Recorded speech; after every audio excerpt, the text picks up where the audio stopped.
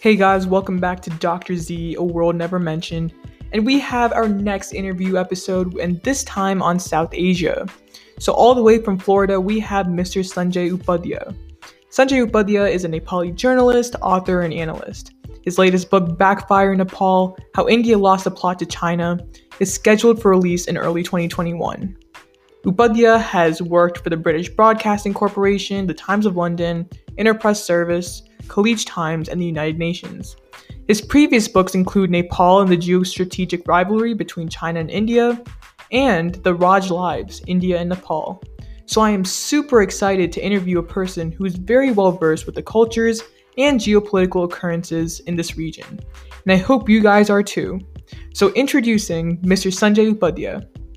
So hey Sanjay, how are you doing? I'm great. Zian, how are you? I'm doing well. So far, I've been enjoying my winter break from online school, so it's been pretty peaceful. And I'm getting prepared for the new year as well.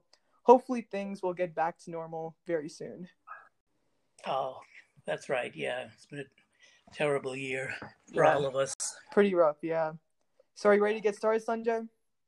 Yes, I am. All right, let's get to it. So, my first question to you: what exactly is your book about? Well, this new one that's coming up early next year is called Backfire in Nepal: How India Lost the Plot to China. Mm-hmm. I mean, the theme is it's a little strange that India has been the driving force of any democratic Very political sure, yeah. change. And this time, China somehow out of the blue came out to, with a preponderant position that has left everybody surprised right now. Mm-hmm. Even to this day, as we are speaking, I mean, we have Chinese delegations in Nepal trying to influence the ruling party to reverse the party split and etc. We don't know what's happening exactly right now, but it's just like amazing that people wouldn't have expected since Nepal became a republic in 2008. Yeah, I absolutely love it, Sanjay, and I'll definitely be checking it out too. And hopefully listeners will as well. Remember, the scheduled release is early next year in 2021. But one follow up question to that, as we talk about how Nepal is kind of sandwiched between two global superpowers, would you say that the culture in Nepal, even though it has its own kind of cultural developments, is more similar to India or to China after all these political influences? Predominantly India. There are certain Chinese influences, especially along the northern belt with Tibet. Makes sense, yeah. But it's mostly India because the border with India is totally open, unregulated, and geographically very accessible. Whereas sense, the Chinese border is more mountainous, very, with the Himalayas and everything. Yes, forbidding. So it is very, very, Indian oriented. It's in terms of food, in terms of movies, in terms of entertainment, everything. So it's more predominantly Indian. Yeah, that would make sense too because of, like mainly Hinduism being a religion and the languages are pretty similar. So I understand what you're talking about from there. So our next question here is, tell me a little bit about where you're from and what kind of lifestyle did you have growing up? Well, I was born in Nepal, in Kathmandu, the capital. But at a very early age, I came to the United States in New York City. I lived there for 4 years, where my father was a Nepalese diplomat posted to the UN. Mm-hmm. And then growing up, I moved to Bangkok as part of the same, my dad's work. Mm-hmm. And from the early 70s, I've been back in Nepal. I was back in Nepal. But the interesting thing is I soon moved to a region that was bordering India. So it was more like right on the Indian border. Got it. And yeah, given that, the border was open and, it's funny because I can tell you a story. I used to go to India every day to read my newspaper. Oh, really? So you were like that close to India? That close. I just crossed the border go to the newsstand where this gentleman was kind enough to let this student, read his the Times of India for free, and that Okay. was every day. And so I used to go to India every day, and I can tell you from another vantage point, my dad's birthplace when we used to go there, it's right on the border. Hmm. And when we travel there, there's no way of knowing like whether you're on Nepalese territory or Indian territory because the village road kind of zigzags between India and Nepal. Oh, wow. That nobody has a clue now where you are at that particular moment. No, nothing. There's no border markers, so it was pretty interesting, that way. Yeah, I never realized it was that open of a border, and I guess with how similar the cultures are, I mean, that's a really interesting, unique standpoint you bring up there. It is because, and even to this day, of course, things have changed a bit, crime, smuggling, and Hmm. security, these things, but still, it is a largely open, unregulated border. We don't need passports, uh, we just have IDs, and then if they need it, visa free, no visas. So it's Oh, pretty, so it's still like that, even in today's oh, it world is with still like that, security and except, everything. yeah, it's not restricted in your traditional sense at all. Yeah, I got it. And bringing that up, I mean, you got a great exposure, mix of exposure from being able to be raised in your numerous different lifestyles and also being connected to your own roots in Nepal as well. So it looks like you've done quite a bit of traveling. I mean, being able to go to Bangkok is definitely a completely different culture than being in South Asia. So that must have been very, very cool. Yes, it was because it was in the early days. Bangkok was just opening up, and there was a large Indian community there. Oh, is that Uh, so? oh yeah, I mean, we used to go watch Hindi movies, and then even then, I mean, I'm talking about the late 1960s. Of course, Bangkok has changed tremendously, I'm sure it has, yeah. but it was more like your community there, and there were fewer Nepalis, of course, but then uh, the first thing we would strike up a friendship with was Indians, basically, because of a Hmm. common culture. Yeah, and now that we've talked about like where you've traveled, I mean, where all in South Asia have you actually traveled to besides from of course India? And how were your experiences over there? Well, India, I've stayed there a lot. I've lived there a lot. But the other countries, Pakistan, Bangladesh, Bhutan, very just as a transit person, I don't have too much time spent there. But what I did was I was working in Dubai for about 3 years in 1997 to 2000, Hmm. where at the newspaper where I worked, it was virtual South Asia. I mean, you had Indians, Pakistanis, Bangladeshis, Oh Sri yeah, Lanka. and I can definitely attest to that because my mom was raised in Dubai at that time, so there was definitely a large South Asian population over there. I mean, it was like, so even at work, it was more or less, you were involved with South Asia there. I mean, everything from cricket matches Yeah. I mean, the good side, the bad side, but still, I mean, it was very interesting to see these, the commonalities, these very, very strong links that even go above, the political differences. It was just amazing. Like I can tell you a story. I mean, I would basically be speaking Hindi. I mean, the Nepali variant of it, how a Yeah. regular Nepali would speak. And Pakistanis would come and congratulate me on my marvelous Urdu. And I say, you know, Oh, I'm speaking Hindi.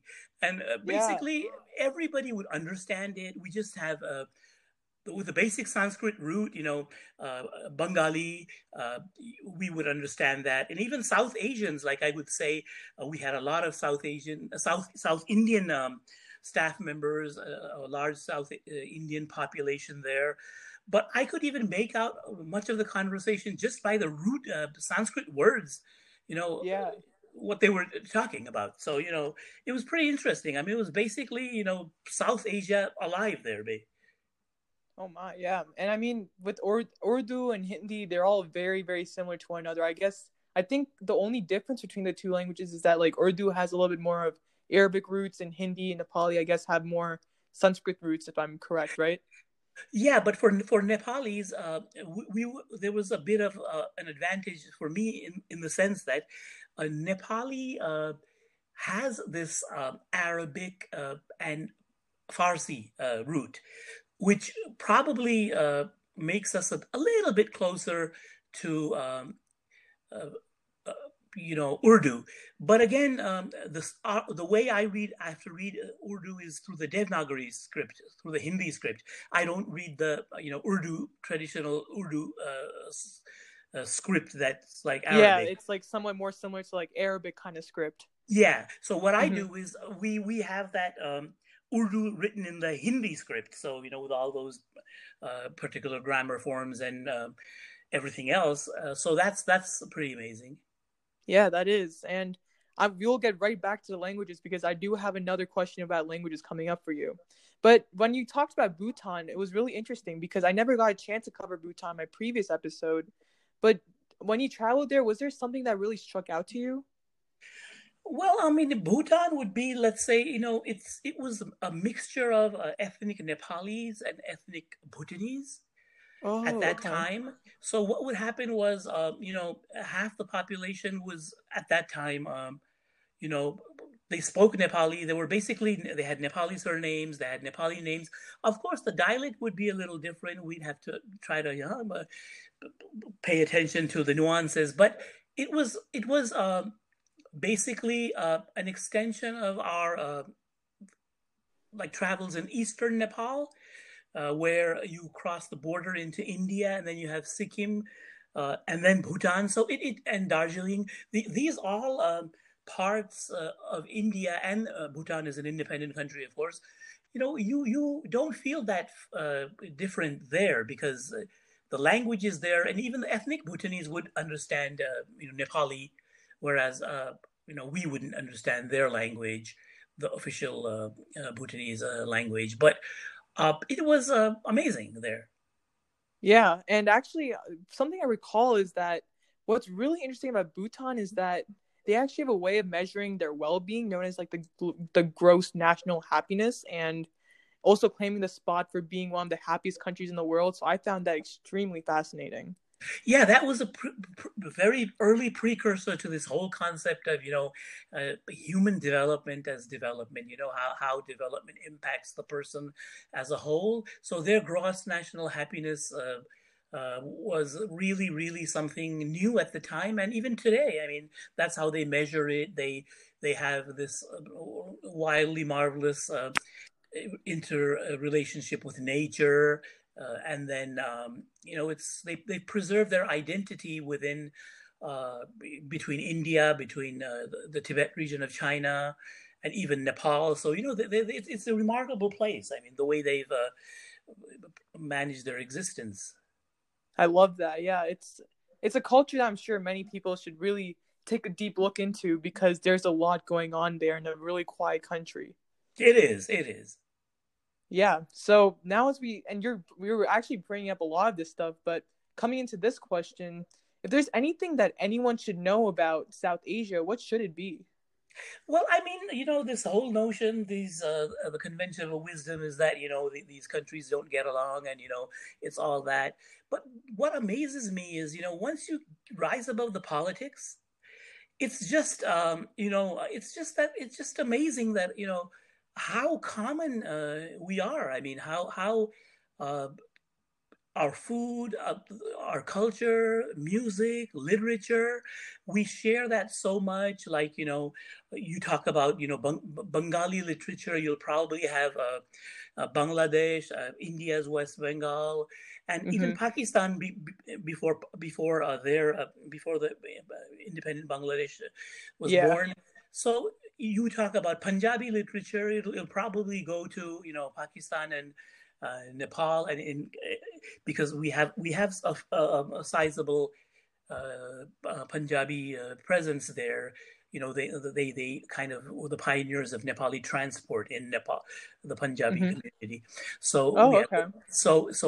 that, and then even talk about Sri Lanka because of the Buddhist and Hindu. I mean, the Tamils would probably will be more towards Hindu religion, and with Bangladesh, with I mean, Sri Lanka, the Buddhist Sinhalese would have this connection because of Nepal being the birthplace of Lord Buddha, in India being where the Buddha became Buddha, and then Hmm. parts of Pakistan and other parts that where Buddha traveled, and Buddhism kind of expanded to other parts of the world.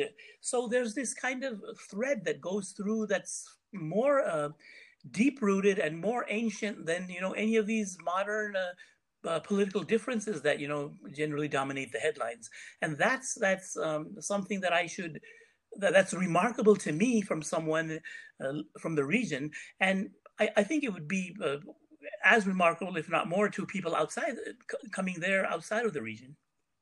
Yeah, and I'm extremely glad that you brought this up. I mean, I think that all stems from the fact that before all these political conflicts, this was all like one country, and with the close geographical proximity, they all were able to exchange culture. Like, for example, Sri Lanka gaining Buddhism that started in India, Nepal, and so on. And I really would like to emphasize that even though South Asia is super diverse, there are also many ways that the region is united. I mean, for example, Bollywood movies, like whether you're from Sri Lanka or from Pakistan, I'm sure you're going to probably know who Bollywood actor Shah Rukh Khan is. And Everybody all the does. diets are very Yeah. similar and so on.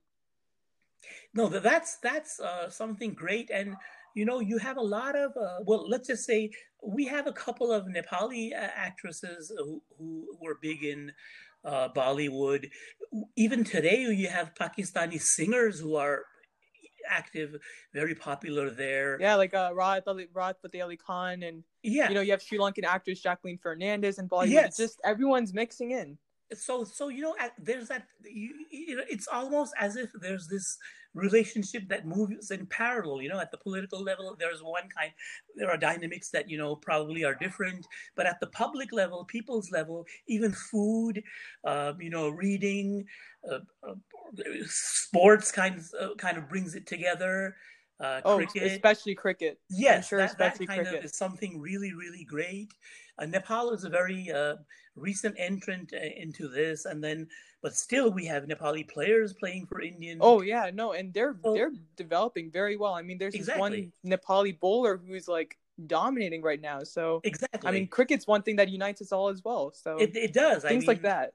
yeah, and then we have uh, these shared legacy from the past that probably actually more than unites us more than divides us. They kind of brings us to this kind of understanding. You say something, and then you uh, people say from who have migrated from families that have migrated from India to Pakistan, or the other side, and then Bangladesh the same way, Nepal's open border, and then the influence in northern Sri Lanka, Bhutan, of course, Maldives, despite being a little removed in the Yeah. ocean, but I mean, still, as part of the South Asian Association for Regional Cooperation, we have this organization there. It's done great in terms of cultural exchanges. I mean, not many political cooperation going on, but in terms of culture, tourism, trade, I mean, really, really slow but really steady kind of integration of cultures and countries. Yeah, and I'm really glad we had this conversation because I'm sure when a lot of people think of South Asia, they think, okay, India and Pakistan, warring countries, and you think of all of that. But in general, it's just they're actually really similar. No, I mean, it's just so amazing. I can tell you another story. I would talk to, Pakistanis in Kashmir, basically. So Kashmir is supposed to be the dispute to the Yeah. territory there. And we would talk about, as a Nepali, I would be probably, seen as a little bit neutral. So both sides would open up to me. And then, but as I went, deeper into the nuances of the place, the parts in India, the parts in the part in Pakistan, and then this Pakistani friend kind of comes up and tells me these stories from the Ramayana, and I say, man, how you're a Muslim country, and how do you know these Ramayan stories, so well? And he said, you know what? We used to catch, Indian Doordarshan from the Indian side of Kashmir, and we used to watch it. So he knew every story Wow. about the Ramayan, and that was something that really really impressed me. And then we got back to the heated political disputes again, but then it's kind of interlaced. So you go eat, and then the food's the same. You wear stuff, clothes, food, everything's the same. You sing the same ghazals, music. Yeah, It's just amazing. it is. It is. And now we should come to my favorite question in this interview, or should I say every interview. What are some of your favorite South Asian dishes? Oh gosh, there's every place has its own. I'll start with the Nepal's momo Exactly. Yeah. dumplings. I mean, South Indian idli sambar, dosa, Oh. North Mm-hmm. India, Pakistan, Mughlai dishes. I mean, all the whole lineup. East Indian, Bangladeshi fish. I mean, it's just that greatness of variety and Oh, of course. Yeah. cuisine. And of course, the common thread. I mean, the rice, dal, roti, vegetables. I mean, a common thread. We all have that common. You gather at a cafeteria, in a South Asian cafeteria, and I mean, it's just like we're all there together. Yeah. And okay, Mr. Upadhyay, I have had all those dishes, and I can absolutely affirm to everything you've just said that they are delicious. However, I'm going to ask you one question, and there's only one correct answer. Are you ready? Yes. All right. Do you like biryani? Oh, that's like, I mean, which one? I mean, I've just had so many Oh, different too many to versions. list. There's like Malabar, Yeah, I mean, Hyderabadi, I've, too many. yeah, I mean, it's just great. I mean, no matter what biryani, just the mix of those Yes, I mean, flavors and that's like, rice and curry, chicken, it's everything. whatever meat, it's so much variety. It is. I mean, it's the closest anybody can get into. Like in the early days when Indian food, Nepali food was not available even in the West. That was the savior. You see an Indian restaurant, you just jump because there's been 5 days.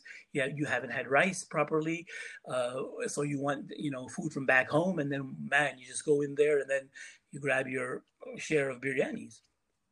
Yeah, and of course, and no matter what anyone tells me, biryani will always be my favorite Oh, food. it's Biryani and I mean, I'm sure you're non-veg, so I mean, there's like chili chicken Oh no, 65. I mean, yeah. I they're mean, it's quite like everything. westernized, but Yeah, it's just yeah, amazing. I mean, it's just like the richness of it, and then it just brings everything together. I mean, the whole region culture together. I mean, it's just amazing.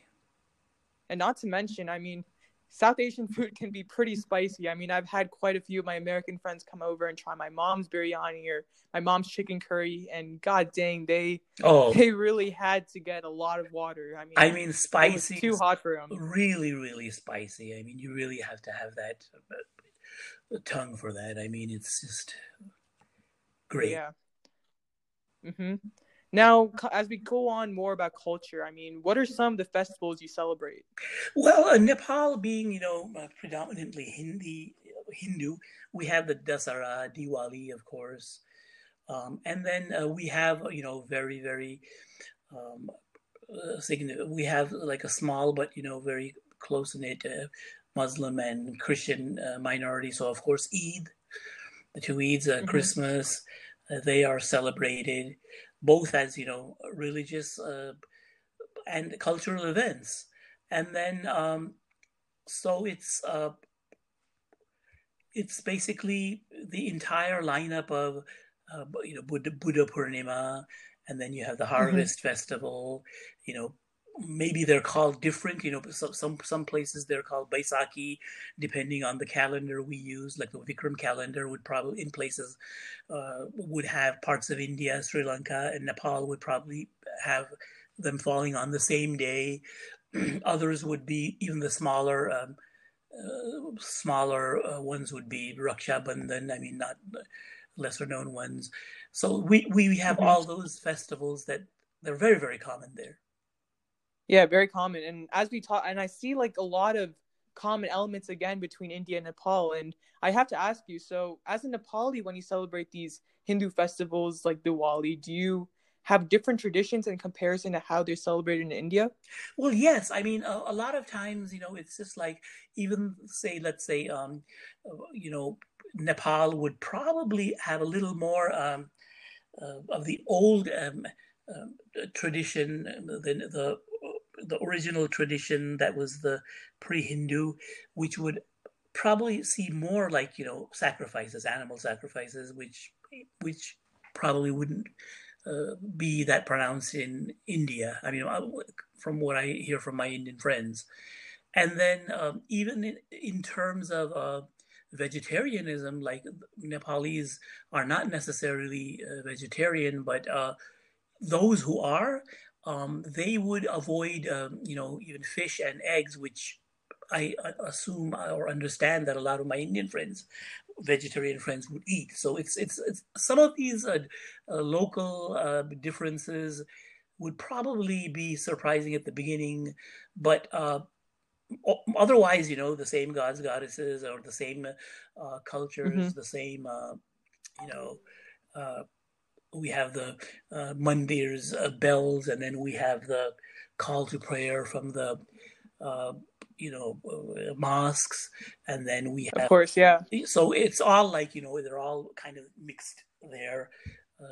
Of course, depending on which part of Nepal you are in, some are more heavily intermixed, some are not, but still, I mean, everybody is like, it comes from a common everyday experience. And I love this question because it kind of just demonstrates the religious and cultural syncretism and blending of how similar but different ethnic groups are. Yes, I mean it's just like if you even I was just counting, the number of dialects, and considering the size of Nepal. I mean, I was just going through this list where they had 127 dialects of Nepali. I mean, it's just Oh like wow, so diverse. 127. Yeah, it's so diverse. I mean, every Wow. small community, even people of 100 people, maybe less than 100, would have their own language. But then Nepali would kind of be the common denominator there. Hindi is spoken, Urdu is spoken, and English, of course. So it's this, it's amazing to see all the diversity that is exists. But then there's like we're all have this.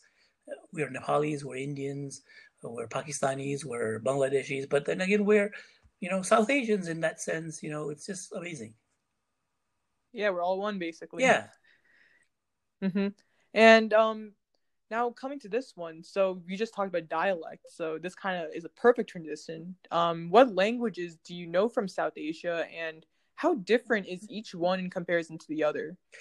Well, I can tell you, like, basically, we're all from the Sanskrit uh, root, but Mm-hmm. given our different uh, experiences historically, Nepal being a monarchy, we had these court traditions of Arabic and Farsi, which is heavily uh, dependent on, are heavily influencing Nepali. But that way it puts us uh, a little bit closer to Urdu and Hindi. Of course, we would Hindi would be completely comprehensible. Uh, and the other Indian languages, I would say Bengali, I can understand, but not write because of the script. Um, Yeah, the other and language, South Indian languages are, I'm sure, completely different. yeah, and then again, I developed this ear just by in Dubai with my friends, and Oh yeah, when they were conversing, and I would just try to pick up the words and the Sanskrit elements and kind of make sense. But basically, it would be Hindi, Urdu, Nepali, of course, and a couple of Nepali regional languages that have connection across the border in India. of Bhojpuri, course. Awadhi, Maithili, these languages. Yeah, and I can completely understand that. I mean, as a Malayali myself, which is a language spoken all the way down south in India, when I'm trying to watch Bollywood movies which speak Hindi, I still need subtitles because they just sound completely different. No, it is because even for us, the Hindi, well, it's changed these days. But not traditionally when you speak of the Hindi movies made in Bombay, that you would have this Bombay slant of Hindi, which you would have to know either by watching a lot of Hindi movies or know the language. Uh, these slangs and everything, but it's a learning experience. And then uh, you watch the other Hindi movies that are, say, more arty type artistic movies, and then you have these polished Urdu language words, and then you go and try to consult your dictionary, and then what your trilingual dictionary there in English, Sanskrit, sometimes even four times. Yeah, so I had that at home, and but it was fun. I mean, basically. Yeah, it definitely is. And so coming to your background, I mean, you now live in the US in Florida, and I'm sure you can easily distinguish between the Western cultures and cultures in South Asia. So what is the biggest difference you can see between these two cultures? Well, like what I feel is there's this a certain the basically it goes down to the place of the family in South Asia, which I find is a little bit uh, retains its original quote unquote status. So Mm-hmm. the cultures and festivals kind of bring you together, whether you like your relatives or not. I mean, it's just like something to do, and then respect for the elderly. But things are changing there too. I mean, people, the satellite television in the early 90s, and then even now, I mean, people just, we can converse about the same TV programs here, same cultural shows there. Uh, Of course, with like Netflix and all these universal kind of yeah, they broadcasting just come channels. in there, which probably when I was growing up in Nepal, I'd probably would have to either very limited access to Hollywood movies, maybe Mm-hmm. radio broadcasts, Voice of America, BBC, rarely any television, and then read, the only magazines you'd probably get was Time and Newsweek, the Asian edition. But now, I mean, everybody, it's closer. But culturally, as a parent of two children here, and uh, trying to see the intermingling of these Eastern and Western cultures, I think it's the family, the place of the family where here, there's a lot of independence, and which the family does encourage. The parents do encourage after a certain age, whereas we, kind kind of hold on to our children, uh, Mm-hmm. and they Yeah. too have a certain, inside they know that, oh, my family's there for me, but then they're here with their independence, with their peers, and then I think it's that, and even, but there's this understanding and this coexistence that it's amazing that how South Asians have been able to navigate it these days. I mean, it's not at all what it used to be. The difference, especially with the availability of food, availability of everything. Indian movie channels to subscribe on, basic regular cable, or uh, just the Indian stores or the Pakistani stores, or whatever. I mean, Mm-hmm. it's that difference has just gone away now. Now I don't have to, probably even saying my name would probably be, oh, Sanjay. Like in the 1990s when I was here, I would have to spell it out. Now it's Sanjay, and everybody, especially at the hospitals, everybody knows it from Sanjay Gupta. So, oh yeah, Sanjay, Sanjay. I don't have to Oh spell it out. yeah, I Yeah, so mean, at least, just yeah, and like the interconnected world we live in, yeah, it's I mean, the mass immigration of all these South Asians, it's exactly. And become like a name like Sanjay is pretty pretty common now. common, and that I could really see from the early 1990s when I was at NYU, and these days, I mean, it's just amazing. And I completely agree with that. I mean, something I've noticed in comparison to like non-Western cultures, when like in like for example South Asia, you have these family ties that are super important, and they live in collectivist societies where family is basically everything. While I guess in Western cultures, people are a lot more Yes, independent. yes. There are Mm-hmm. institutional reasons for that. Ours is more like family oriented government. Okay, we have that government there, but a lot of things the family is expected to do, especially collective guilds like religious guilds. People of a common ancestry or a common lineage will gather together, and they're expected to help each other out. Um, so it's just like we're more family oriented that way. And here it's independent. You have institutions and you have agencies that are very supportive of maintaining that independence. So I think there's a lot of context to that as well. Completely agree. And now our final question of this amazing interview. If someone wanted to travel anywhere in South Asia, what advice or tips would you give them? I mean, the most important one is always pay attention to what you eat and drink. I mean, it's not that, it's just that even for someone living there or going out for me, it's always a problem for depending on what food I have. The first 2 days will probably, then the third day, fourth day, you have your stomach growling, and soon you have a fever, and then doctors may not be easily available. So it's always to pay attention to yourself that way. Um, you know, English is generally spoken, understood. People are helpful. Mm-hmm. They may, the demeanor and uh, temperament sometimes might not seem like they are helpful, but they are, believe me.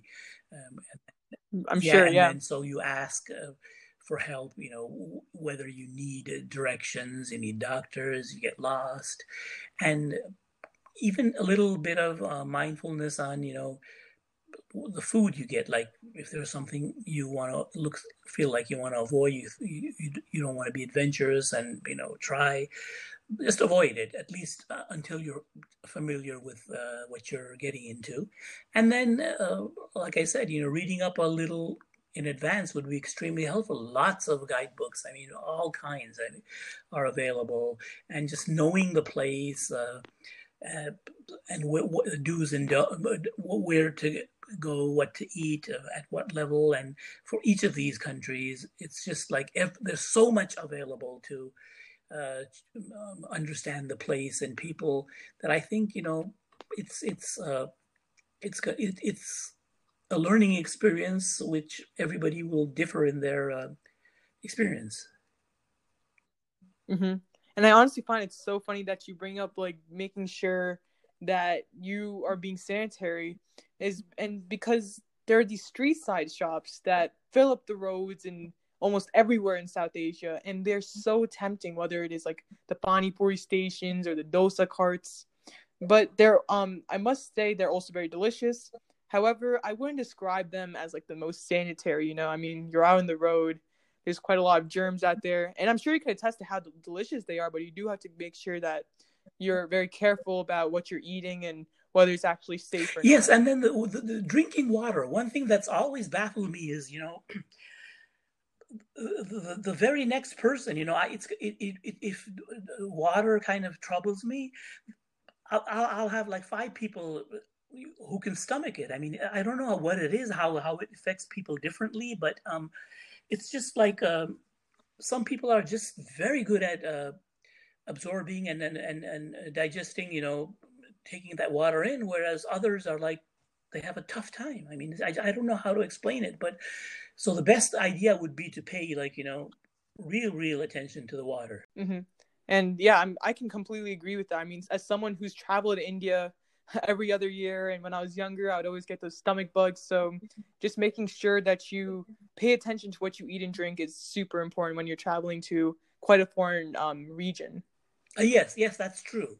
And otherwise, I mean, because of this growing interaction, I mean, it's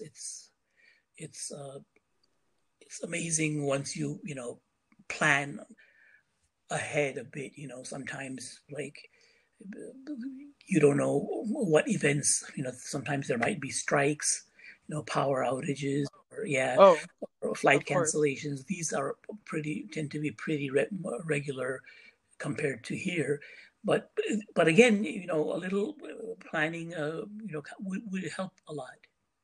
Yeah, and especially with all first of all, you have like many, I mean, I guess each state or each sub-region has their own major city that has a lot of places to visit. And you might also want to read up on Yes, that to make sure that, okay, I have this perfect day that I can visit this and this and this. And you get to really experience what truly is the South Asian culture. exactly.